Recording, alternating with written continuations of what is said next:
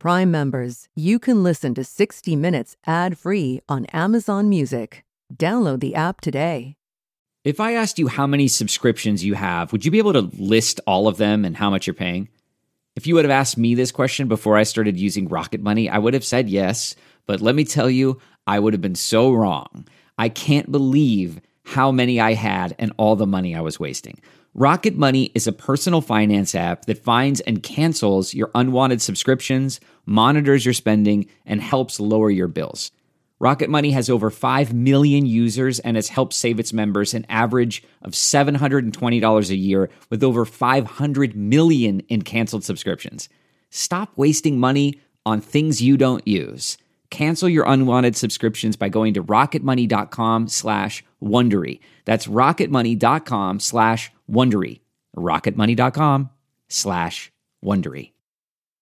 This spring, if you'd rather spend time enjoying your lawn instead of trying to keep it alive, there's good news. True Green is the easiest and most affordable way to get a beautiful lawn. All you have to do is water and mow, and they'll do the rest. Weed control, fertilization, aeration, and even some things you might not even think of. They'll do all of it, while you can do literally anything else. With True Green, you can have your lawn looking as good as a putting green. That's not hyperbole. True Green is the official lawn care treatment provider of the PGA Tour. True Green offers a satisfaction guarantee, and they have a verified best price promise, which guarantees you the lowest price with no compromise on quality. You do you. Let True Green do your lawn care. Visit TrueGreen.com to get the best lawn at the best price with the best people guaranteed.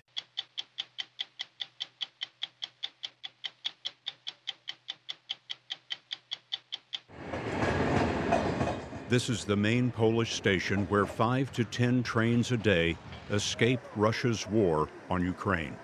Each arrival brings 2,000 women and children compressed into standing room only. We met the trains and heard the stories. The Russians are saying they're bombing only military bases. It's all a lie. They're bombing civilians. They're killing children. We mapped together the cases in purple. What is the current state of the pandemic? The director of the CDC showed us how they are tracking variants. We sequence enough to be able to detect a new variant with 99% confidence. And are you getting any kind of a hint that there's some new variant of concern? No, not right now. Nope. I mean, we're tracking things, but there's nothing that appears to be, the next Omicron. 3, 2, 1. Jacob Smith drops into the Big Couloir, a narrow, rock-walled 1,400-foot chute. That dot is him, making his way turn by turn. A wrong move can be catastrophic.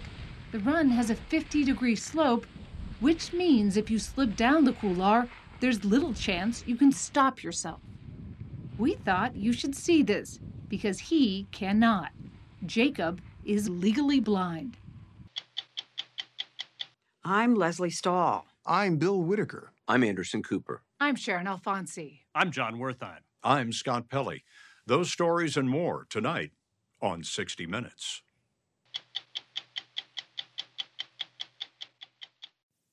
Okay, it's time to commit. 2024 is the year for prioritizing yourself.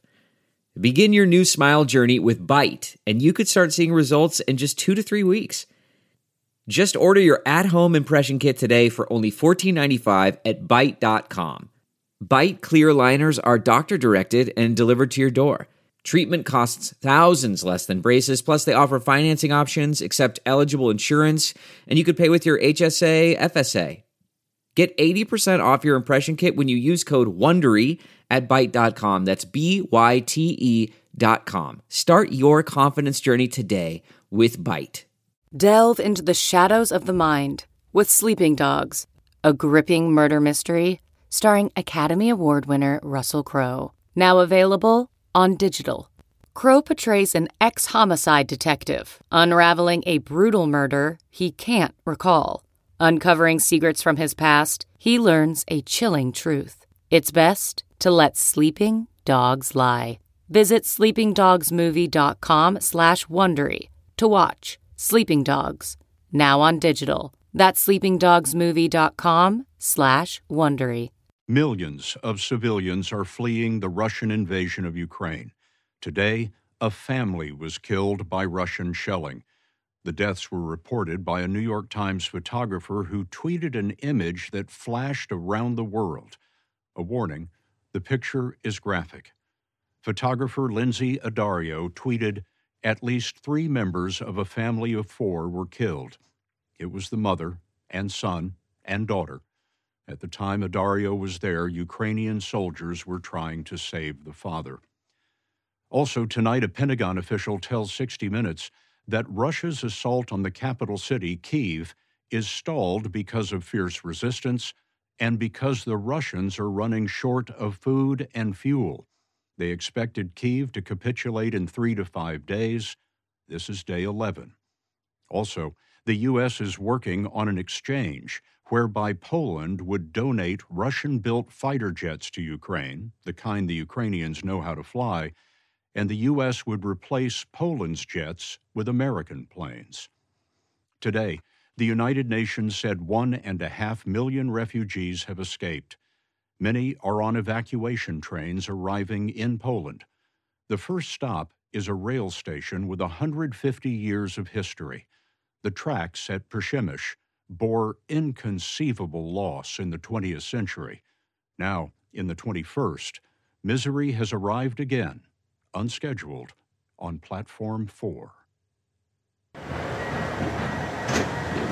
At the end of 21 hours, after 450 miles of war, something that looked like hope shined atop an old engine, pulling families across the new border of the free world. This is the main Polish station where 5 to 10 trains a day escape the war. On each, 2,000 women and children are compressed into standing room only. Before the doors can open, they reach for water lifted to the windows.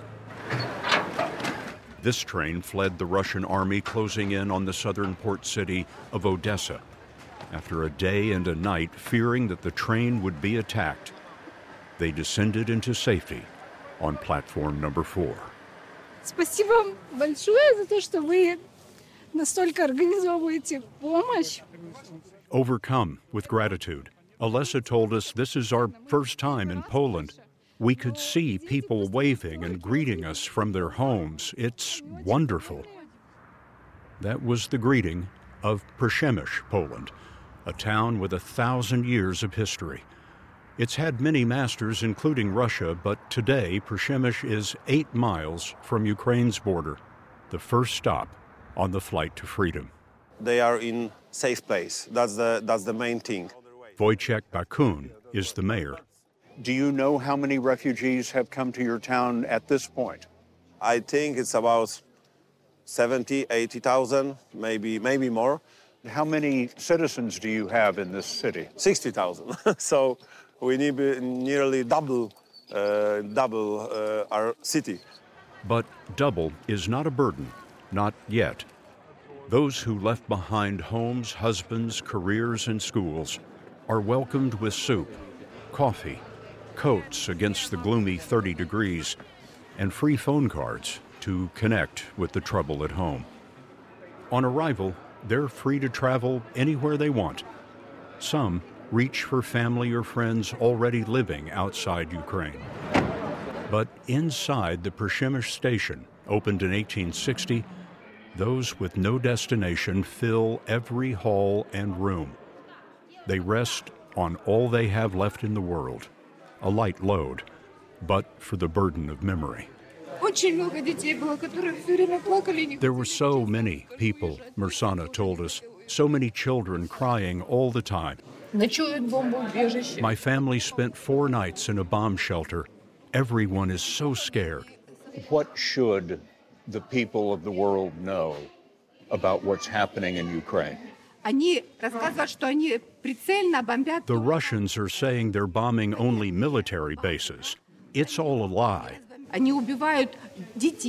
They're bombing civilians. They're killing children. Irina told us, we came from Kyiv. They're bombing civilians there. My son is in the military. He has kids and they can't leave. That's the reason nearly all the refugees are women and children. Ukraine is not allowing men between the ages of 18 and 60 to leave the country. What did you see in Kyiv? I can't talk about it. I'm sorry. And so she passed our question to her 15-year-old granddaughter, Nastya. We heard lots of explosions, rockets, and shelling. How did you get away? Мы прыгнули в первый попавшийся поезд. Там было очень сильно забито. Люди стояли. We took the first train available. It was full. There was no place to move. They announced 4 times to lie on the floor and cover yourself. Then the train stopped and the lights went out. They warned us about gunfire. Ukraine has fought the Russians fiercely, and I wonder what you think of those who've been left behind, who are still fighting. Наши люди очень смелые, дружные.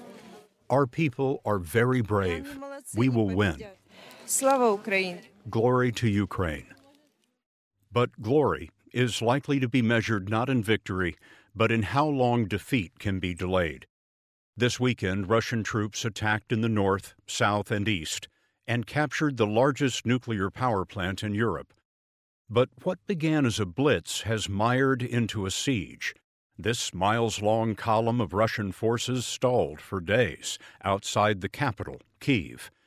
That city of 3 million has gone underground. There are no reliable counts of casualties. In Russia, Vladimir Putin led his people into a new, dark age. Isolated like a pathogen, Russia was quarantined from transportation, business, and media. Friday, Putin made reporting on Ukraine a crime with a penalty of 15 years. Russia's last independent media closed. The result of the vote is... Thursday, at the United Nations, an ovation overwhelmed the reading of the writing on the wall.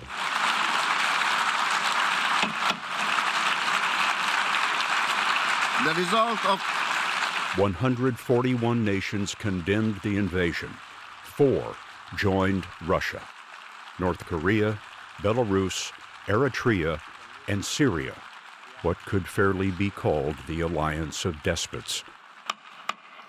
The United States and NATO allies rushed anti-tank and anti-aircraft missiles to Ukraine, while at the same time, the alliance said it would not fight on the ground or in the air. That is not to say there aren't at least a few fresh troops on the way.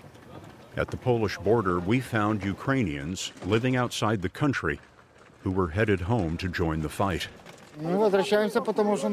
This man told us, "We're going back because our country is in danger." What do you intend to do there? We will defend our land and our families. Can you defeat the Russians? Мы просто хотим мирно жить, и чтобы нам никто ничего не навязывал. Yaroslav told us, "We simply want to live in peace. We don't want anyone to tell us how to live." Also returning was a man named Sergei who is not the type to part with more words than he has to. Why are you headed back to Ukraine? We have a war. Why do you feel that you have to go back to Ukraine? If not me, who else? I wish you all the luck in the world. Now, listen to his 2 parting words. Slava Ukraini, glory to Ukraine, is a special insult to Russia. The Soviets once banned the phrase, and so made it immortal. Slava Ukraini. It's the parting shot in the never give in selfies of the Ukrainian president. Slava Ukraini. Tough men of few words are being inspired by a leader who was once Ukraine's top comedian. But this past week, Volodymyr Zelensky turned out to be more Churchill than Chaplin. I am really so proud that we have this kind of president, that he didn't leave us. He's staying with his people. He's fighting there. When we met Olga Bilos, she'd been waiting 2 days for her parents to bring her 14-year-old daughter to Poland. It's so encouraging, and it gives you, inner strength, and I'm so happy. You're proud to be Ukrainian. I am proud. I am proud to be Ukrainian, of course. Ukraine is about the size of Texas, with some of the richest soil on Earth and 44 million people, but it has never known peace for long. These families are descendants of misery. In 1933, more than 3 million Ukrainians died in a famine engineered by Stalin. Then, 5 million were murdered by Nazis. The Polish compassion we saw on the platforms may grow from shared experience. No one really notices anymore, but outside the station, we saw a modest memorial to a monstrous crime. It recalls when many thousands of Poles were packed into freight cars at the station on the order of Stalin and shipped to Siberia.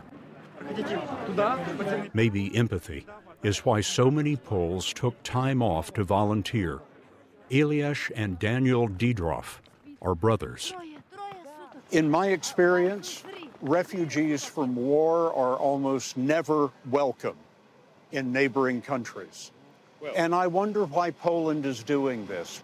We are first to help, and we are welcome our Ukrainian brothers. And when I am praying to God, I am grateful to God, and I thank you, God, for giving me the opportunity to help these people. This disaster become to be not only disaster in Ukraine, it become to be disaster of European cities, because all these refugees, they need shelter, they need medical care, and many different things. So, and thanks God, Polish nation support now the Ukrainian nation. Chris Butra is a firefighter taking sick leave.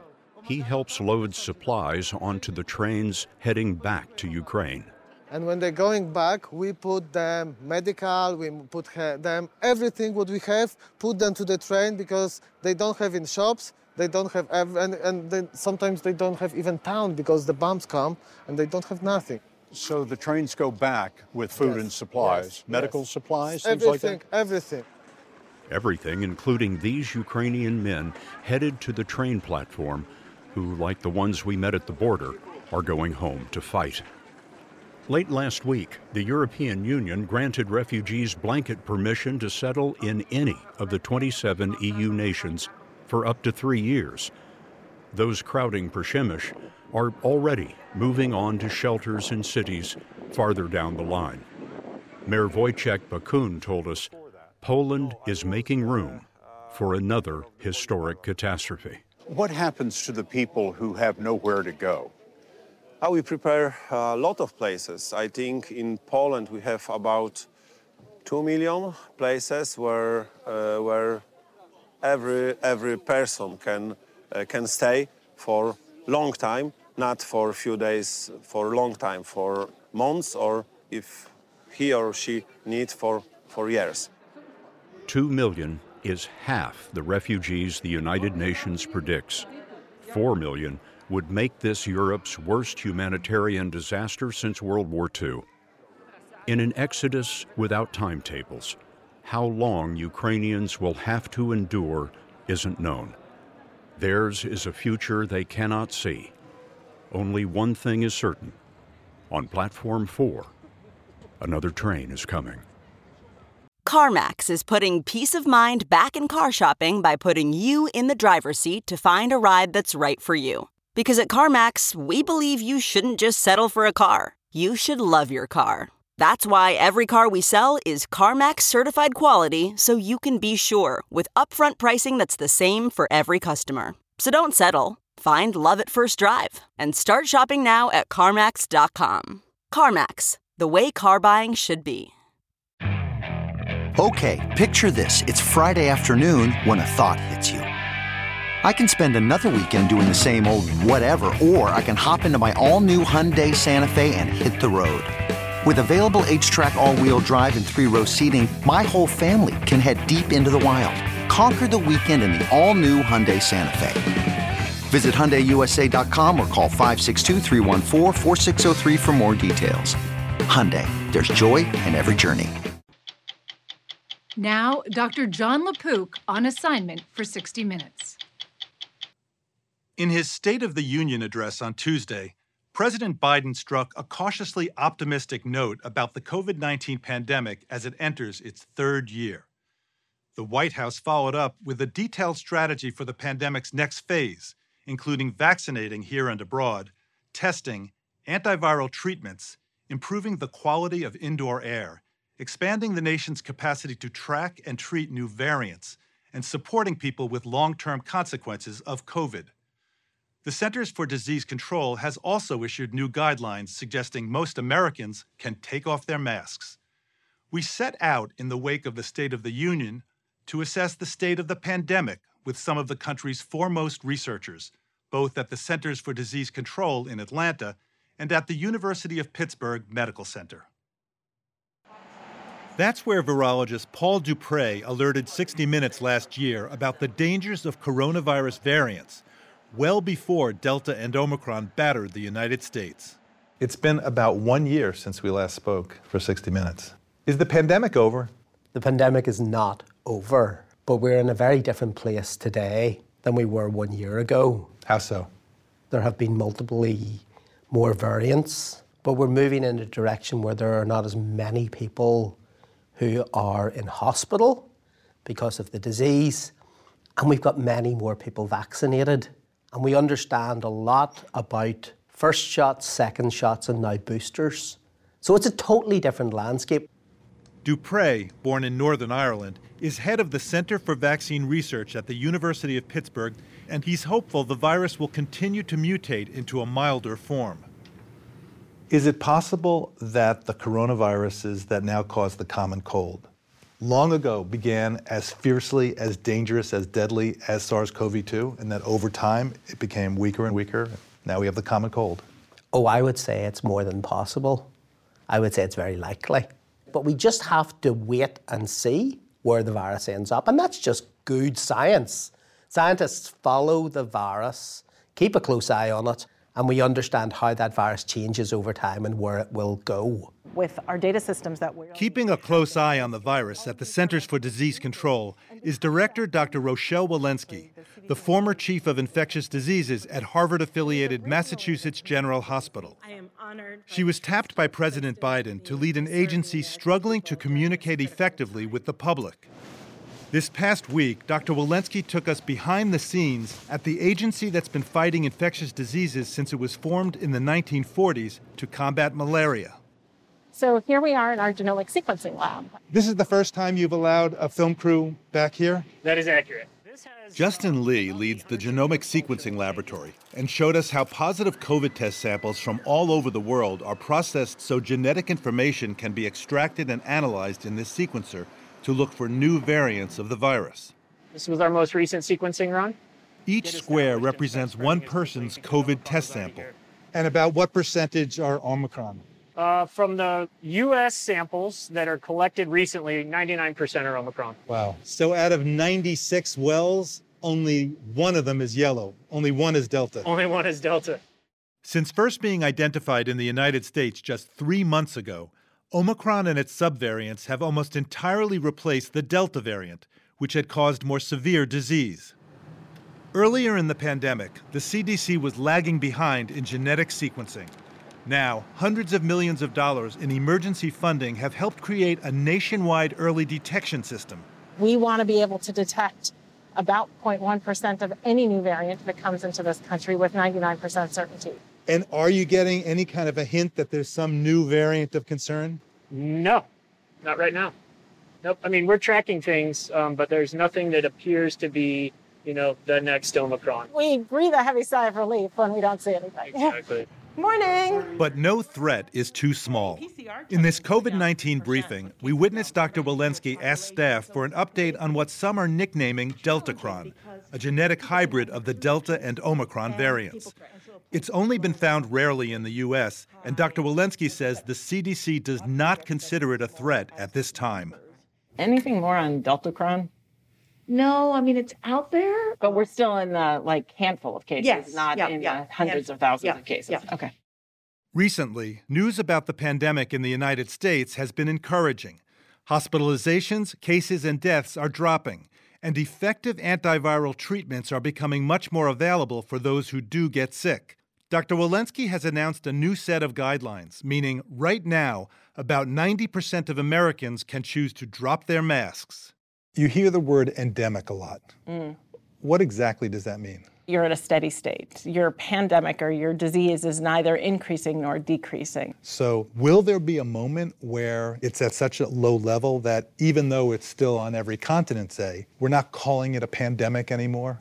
I think we'll get there. You know, I do think that we will get to a place with this disease where we live with a relatively low level all year long, and that maybe we have some surges during respiratory virus season. Those surges are annoying, and for some, they will likely be tragic, but they are not to the tune of 2,000 and 3,000 deaths a day. I think we live that way with influenza. Yeah. Dr. Walensky has learned to be cautious after telling fully vaccinated Americans back in May 2021 they could take off their masks. Once you are fully vaccinated, 2 weeks after your last dose, you can shed your mask. But the party only lasted a few months. New CDC research during a surge of the Delta variant forced her to tell the country that masks should go back on.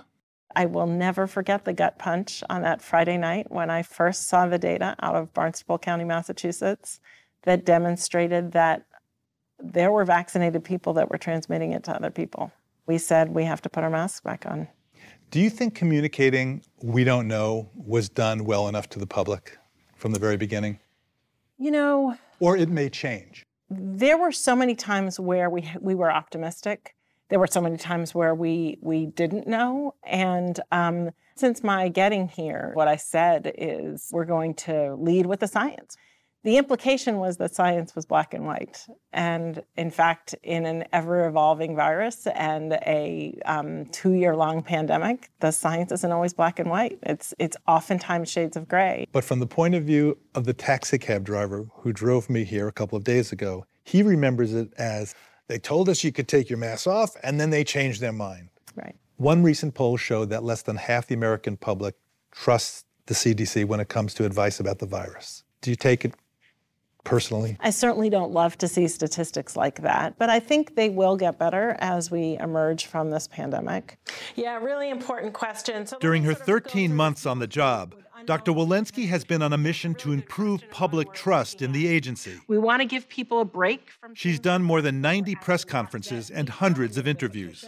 She told us she wants Americans to know the crucial work the CDC's 13,000 scientists, medical professionals, and public health workers do around the world.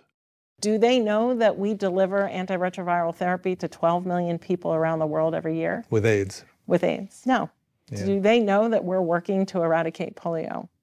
Do they know that when somebody gets sick with salmonella, that we look for the source? Do they know that we're responsible for, opioid statistics in the country? Dr. Walensky took us into the CDC's Emergency Operations Center, a command post normally packed during disease outbreaks. I hear phrases like command center, deployments, task forces. It's kind of got a military sound to it. It feels like it's war. We have to act like this is war. We are at war against this virus. When we started, we had a top priority has been improving the collection and analysis of data. Dr. Walensky showed us how, at the beginning of the pandemic, fewer than 200 hospitals, clinics, and doctors' offices could send automated information on things like diagnoses, outcomes, and immunizations. How could you do your work with so little data? Boy, did we have to work hard to put the pedal to the metal and create the infrastructure. We've built that in the last year. So we now have, in December of 2020, we had 6,500 facilities, and end of last year we had over 10,000 facilities, and we have more work to do. Dr. Walensky says they can now better use data to gain insight into things like the effectiveness of vaccinations. Here we're looking at deaths. And we can map it towards the unvaccinated versus in the people who've received 2 doses of a vaccine versus people who've been boosted.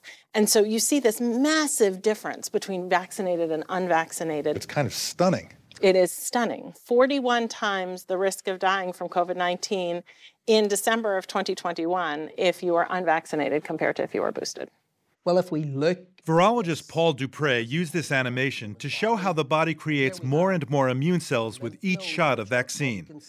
That's why almost every immunization we get, like measles and polio, takes more than one dose to be long-lasting. There are lymph nodes all across the body, and when you get immunized, the vaccine is taken up by the lymph nodes in the armpit. These white cells are produced.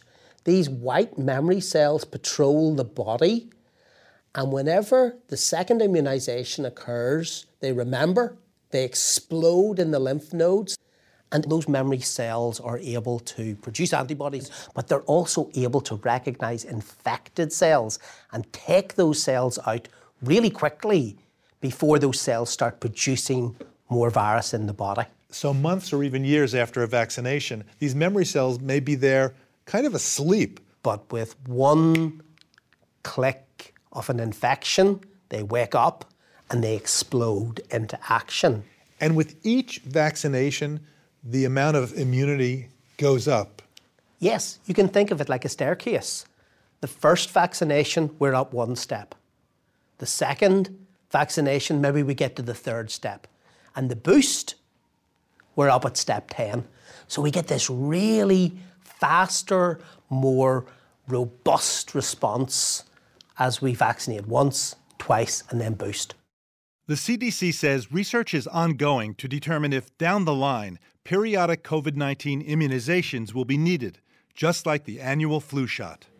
The coronavirus vaccines were developed so quickly because scientists at the National Institutes of Health and elsewhere had already done the research needed to understand coronavirus's molecular structure. Last fall, the NIH asked Paul Dupré to join a team to study other viruses that can harm humans. So kind of a most wanted list. Some of the most deadly agents are represented here. The NIH has prioritized these 7 viral families that cause potentially lethal illnesses like Ebola, Lassa fever, and encephalitis. Dupré says more transmissible viruses emerging from any of these families could unleash another global pandemic. What are scientists doing in the lab today? Looking at the three-dimensional structure of these, understanding the genetics, understanding how they evolve, how quickly they change. By understanding the viruses, we're ready to fight them whenever they come along and cause trouble. You want to get it right. Like so many Americans, Dr. Rochelle Walensky is taking advantage of a new phase in the pandemic. But as we head towards what may be the off-ramp of the pandemic, she told us she is taking nothing for granted. The country is waking up. Yeah. Does it excite you or scare you? We're tiptoeing back into it, and how energizing and exciting to be able to do that right now. And yet we've been hit with so many curveballs, right? And so my job is to protect the public against those curveballs. And so we have to be, vigilant to make sure that those curveballs don't come.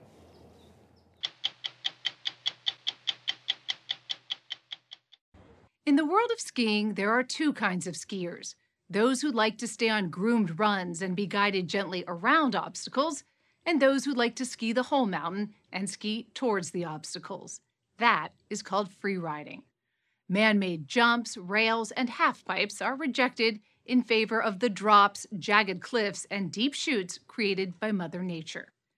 The sport of free riding took off in the 1990s and is now one of the fastest-growing disciplines in skiing. Given the risks inherent with the terrain, it attracts some of the bravest and most adventurous skiers in the world. But even among that group, 15-year-old Jacob Smith stands out. We thought you should see what he does, because he cannot. This is Big Sky, Montana, home to some of the steepest and most challenging ski slopes in the country. And that is Jacob Smith, who is blind. 3 years ago, he was just 12 years old as he made his way to the top of the 11,000-foot-high Lone Peak to ski down it. Watch this. Dropping in 3, 2, 1. Jacob drops into the Big Couloir, a narrow, rock-walled 1,400-foot chute. That dot is him, making his way turn by turn. A wrong move can be catastrophic. The run has a 50-degree slope, which means if you slip down the couloir, there's little chance you can stop yourself. When you're standing at the top, you feel like if you move, you're gonna die. And that's the moment most people would say, you know what, maybe not a good idea. Yeah, but I'm kind of just like, well, I'm already up here, so I gotta make it down somehow. He did, and became the only legally blind athlete to ski the legendary run. You did it! That was awesome. History just has been made. Forever. How'd you feel when you made it to the bottom? Excited that I did it. I didn't crash. I thought it was awesome. I guess we made it 4 more times, so I just wanted to do it again. You were testing your luck that day. Yeah. We got Jacob Smith on course. Jacob is still testing his luck and good sense. We met him in January at a junior regional freeride tournament in Big Sky. That's him, now 15 years old, competing against 40 other teenage daredevils, all of whom can see perfectly well. Coming right off the top of that. Finding pretty good landing. This time, the background for all the competitors' spectacular experiment with gravity was another triple diamond chute, appropriately named DTM. DTM stands for? Don't tell mama. It is an insane run, like a 45-degree slope. Yeah. Do the judges give you any slack for being blind? No, 0. Do you think they should? No, I don't. I want to be treated normal so I compete with other sighted skiers. It's not an insignificant difference. We worked with his doctors and our graphic artists to show roughly what Jacob can see on a run. He has extreme tunnel vision and no depth perception on top of that. It's blurry. His visual acuity is rated 2800, 4 times the level of legal blindness. Think of the big E on the eye chart. He would need it to be blown up 4 times in order to see it from 20 feet away. Fantastic ski technique. You wouldn't be able to tell he's visually impaired. So how does Jacob ski like this? His family keeps him on course. Go up with your right ski really far. On competition days, his little brother Preston patiently helps him hike to the top of the venue. It's so high, the lifts won't take you there.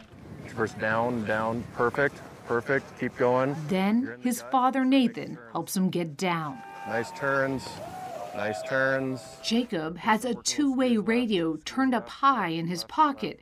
His dad is on the other end at the base, somehow, calmly guiding him down. Okay, right. It's on me to make sure I don't let him down, that I get him in trouble. You know, that I have to guide him through narrower chutes or not go off a cliff. You have to be his eyes. Yeah. And there can't be a delay. He can't say, "Are you sure, Dad?" Nope. Have you ever missed it? Have you ever said, "Oh gosh, I forgot to tell him about that," or "I didn't see that"? Oh yeah, all the time. But his adaptation is pretty amazing. How much do you trust him? Well, I mean, enough to turn right when he tells me to. Jacob's just putting his all into my dad's voice. It's crazy. Skiing, just listening to someone turn there, turn there. Could you ski like that? It's like closing your eyes, basically. It would be so hard. Jacob's siblings are all competitive skiers. That's Andrew, who's 17, doing a 360. Preston is 14, and Julia is 12. Do the other competitors know that he's blind? Some do, but they always announce it over the intercom that blind skier Jacob coming down the hill. He is the only ever, I have to say, blind skier.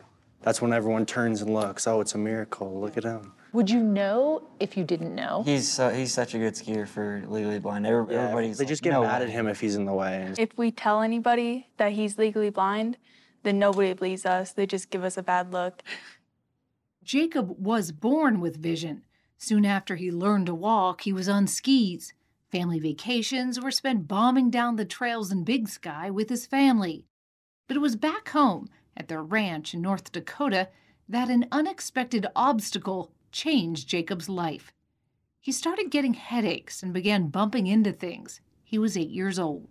I ran into a wall or something that my mom saw, and then it was 2 days after I went to the eye doctor, and he took one look at my eyes, looked at my mom, and then just asked which hospital you want, because my octave nerve was swelling and bleeding. Did you have any sense that things were going wrong up until that point? No. That day, Jacob was flown here to the Masonic Children's Hospital in Minneapolis, where he underwent an emergency 12-hour surgery after an MRI revealed a cancerous brain tumor the size of a softball that was crushing his optic nerve. It's the scariest thing I've ever seen in my life. It looked like half his brain was a tumor. So at that point, you're not thinking, I'm worried he's going to lose his vision. You're thinking, I'm worried losing he's my not child. gonna, you're going to lose your child. I'm going to bury a kid. In that first surgery, doctors removed enough of the tumor to relieve the pressure on Jacob's optic nerve to stop his vision from continuing to deteriorate. Here he is, leaving a message for his siblings a few days later. I miss you all a lot. I really, really do. I'm just getting my vision's getting better. I'm coming home and I'm really excited. But Jacob would need 3 more major brain surgeries over the next 3 years, all before he was 12 years old. My head feels okay? Each time with an extensive rehabilitation. Did you ever get down about it? Like I did, but at the same time, I just prayed a lot. When you were praying about it, were you praying this will be over? Were you praying I want to get my vision back? Or were you praying I'll stay alive? That I'll stay alive and that'll get through it. And that's what happened. Finally, in 2017, a course of radiation eradicated the cancer and Jacob got a clean scan. But his doctor said the radiation increased his lifetime risk of another brain tumor by up to 30%. Right now, the tumor that we originally targeted is gone. So far so good. It doesn't sound like you've exhaled. I don't think you ever exhale. Because? Because there's always the what if. When you get put into that situation that you never felt you ever should have been or expected, I don't think you're ever going to exhale and go, we're done. Whose idea was it to return to skiing? Well, my dad's. Turn and go straight through it. So we came out here and we kind of just tried it out. Everywhere I went skiing for probably the first year or two was with either my dad or a coach. You've taught your kids to ski, but you've never taught a blind child to ski. No. So you did not know what you were doing? No. So tell me about those early days. Well, at first everyone said get a rope and a sign and he's going to be a blind skier and you're going to guide him. I'm like, nope, that's not an option. We're not going to do it that way. Because why? Because I'm not going to let that define him. Father and son admit they're trying to carve their own path, sort of figuring it out as they go. Jacob says he's learned to listen for danger, other skiers, the churning of a lift, or icy conditions underfoot. And he says he remembers many of the runs from when he could see. Can you feel your way down a run you didn't go on before you lost your vision? I mean, yeah, I can, and I've done it. And how does it work out? It's pretty scary, and sometimes takes me a little minute. That's got to be terrifying. You get used to it. How many crashes were there in those early days? I don't even think I can count that high. When Jacob was 10, he shattered his femur in 60 places when he skied into a tree. Are you not nervous that there's going to be a catastrophic accident, that he could die doing this? It's not the way I vision life. I don't look for the reasons not to do things. I'm not going to put him in something that I'm not going through first, that the consequences of falling are not going to be life-threatening. What are you fearful of? The only big fear I have is not succeeding. You're more afraid of not succeeding than you are of getting hurt. Yes. Why is that? Because I've already lost my vision, so a couple broken bones and a couple more mishaps, I guess, isn't a big deal to me at all. Clearly, he's fearless. As a parent, are you not fearful? He's not reckless. He knows his limitations. I think he has the ability to ski anything on the mountain, but he's not going to go try to do it by himself. He wants to be with somebody he wants to trust. He won't ski with people he doesn't trust. Nathan said Jacob is cautious about skiing and competing on low visibility days, when he can see even less than usual. Still, he finds a way of keeping up with his siblings. They are an enviable pack on the mountain. Do you see him being like super plugged into everything else, right? To the sounds. He was saying he like hears the lift, the snow. Yeah. Like, what do you see? His hearing is very like, he chooses what he wants to hear. So. What do you mean? There's times at home where he'll be like, you could say his name 1,000 times and he'll pretend like he didn't hear one word. But then skiing, it's like, you could like flick and he'll like just turn, you know? On competition day, Jacob suits up and sends it. Dad, drop in 3, 2, 1. Finishing 19th out of 41 competitors. For Jacob, success isn't about the trophy, it's about freedom, showing others how to negotiate obstacles, even when you can't see them coming. Coming to the finish line, there you go. Honestly, no matter what gets thrown in front of you, what kind of comes out of nowhere and strikes you, takes you off guard a little bit, there is always a way to conquer it, to adapt, to make it happen, and still do what you want to do.